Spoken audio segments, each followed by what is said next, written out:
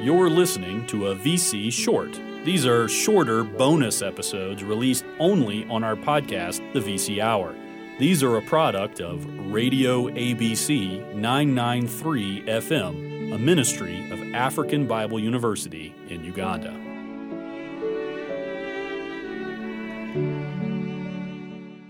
Well, we're back for another Q&A episode. These are short episodes where I take questions from listeners and try to provide biblical answers.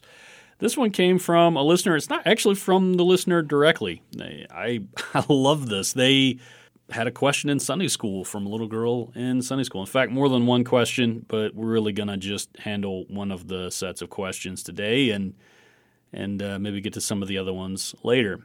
Kids in general, I'll just say, in general, they ask the best questions, and I think it's because they don't feel like they have to have all the answers already, especially when it comes to church. I don't know what it is about church that makes people nervous, but kids don't feel shame usually when they don't know the answer to something, especially the little kids.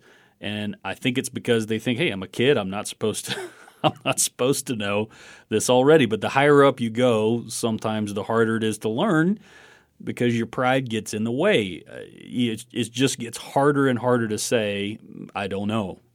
I should ask somebody.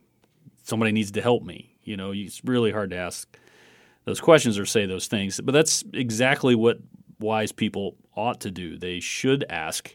And in asking and in listening, they can learn something. Whereas if you don't ask, you don't learn anything. And it doesn't really help. So I hope we can all have that spirit, the spirit of this little girl, and I appreciate the teacher passing on the questions to me, and I hope that I'll do them some justice, because I assure you there is no one who knows everything other than God, and that's most especially me. Is God creating all the time? Is God creating all the time? That's the question that was asked. They said he made all of the stars and everything that's in it, so it must be creating all the time. Wow, what a fantastic question. You can tell they were going over this idea of creation. And it's obvious, isn't it, that God is really creative, isn't he? In fact, creation itself is such a profound evidence of the existence and nature of God that Paul tells us that God's invisible attributes, namely his eternal power, his divine nature, have been clearly seen ever since the creation of the world and the things that have been made, so that we are without excuse. What does Paul mean when he says that? It seems quite simply that he means that we can know some really amazing, some really profound things about God because of the evidence of him that we can see in creation. Creation itself is a part of God's revelation of himself. It doesn't tell us everything. For instance, you can't get the gospel, you can't get how to be saved from creation, but it does tell us a significant amount. In fact, Paul points to creation when he witnesses to unbelievers in the book of Acts. Genesis 1:1 tells us what God alone can know, that God created everything and that he did it from nothing. The word to create in Genesis 1:1, in the way that it's used there, means to create something from nothing. And only God can do that kind of creation. I could challenge my listeners to create something from nothing, but I trust you know that you can't do that. I hope you know you can't do that. It's not possible. You have to have something before you can make something. But God didn't. God doesn't require anything for his act of creation in the beginning. That's what Genesis 1:1 is talking about, the ability to create things from nothing. But there is a different type of creation. In fact, the Bible talks about creation in different ways, and that's the way we create things from things that already exist. And you actually see this type of creation all the time, and it's a type of creation you really can do. Maybe you haven't thought of it as creation before, but it is. It is a type of creation that is similar to but different from how God created in the beginning. When a carpenter makes a table and chairs, He's using wood from a tree, and he uses his tools to form them, to make that table and the chairs. And those things didn't exist before. You had the material, the wood, and it's being reformed, but that's a type of creation. It's a lesser form of creation for sure, but it is a type of creation. Or maybe if you play with a pencil or crayons and paper and you draw a picture, we even say you're being creative because that is a type of creation. You're making something that didn't exist before in that way by reforming the things that already existed into whatever its new form is. So when you make a picture, that picture didn't exist before, not exactly the way that you did it, and you used real things to make that picture. You might also think of the birth of a tree, right? A tree that already exists forms a nut, and when it's germinated and planted in the ground at the right time and in the right way, it produces another tree.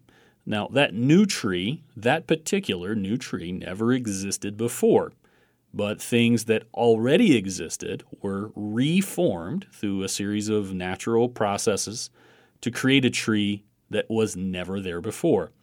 So that's kind of the same thing when you think of new stars or galaxies that are being born. They're like the tree. It's made from parts that already exist. We aren't being created, and they aren't being created in the same way that the universe was originally created. But instead, they're a result of the way that God made everything. Because you see, God didn't just make the way things are, He makes the way things become as well, how they come into existence. So there are rules to the ways that trees are made or people come into existence. And there's rules the way that galaxies and stars and planets and everything else comes into existence as well. God made those rules. It really points to a God who makes the rules and made everything used to be created in those new forms. It's really important for us to realize that means no God would mean no universe. And it would also mean no rules that make up everything that are in the universe. But because we see an orderly universe and orderly things in the universe, we know there's a God who makes them. So when you look out in the world around you and you are amazed and you hear about the creation of a new star or a light that we discover for the first time, realize all of these things point directly to the work of God in the world. He's made this universe and everything that's in it. Even those creations that we do are secondary creations and a result of His first creation from nothing.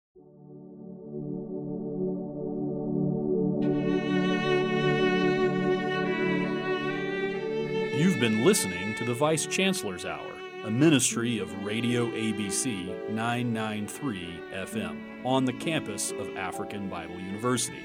We hope this has been beneficial to your Christian walk and understanding. If it has, you can support the ministry of Radio ABC by going to AfricanBibleColleges.com and clicking on the Donate button. Don't forget to let them know it's going to the Uganda station. If you have questions about this or any other episode, please feel free to contact us at vchourofficial@gmail.com. We're also available through Instagram and Twitter as VC Hour Official. We may answer your question on a future episode. Until next time, may the peace of God and the fellowship of God's people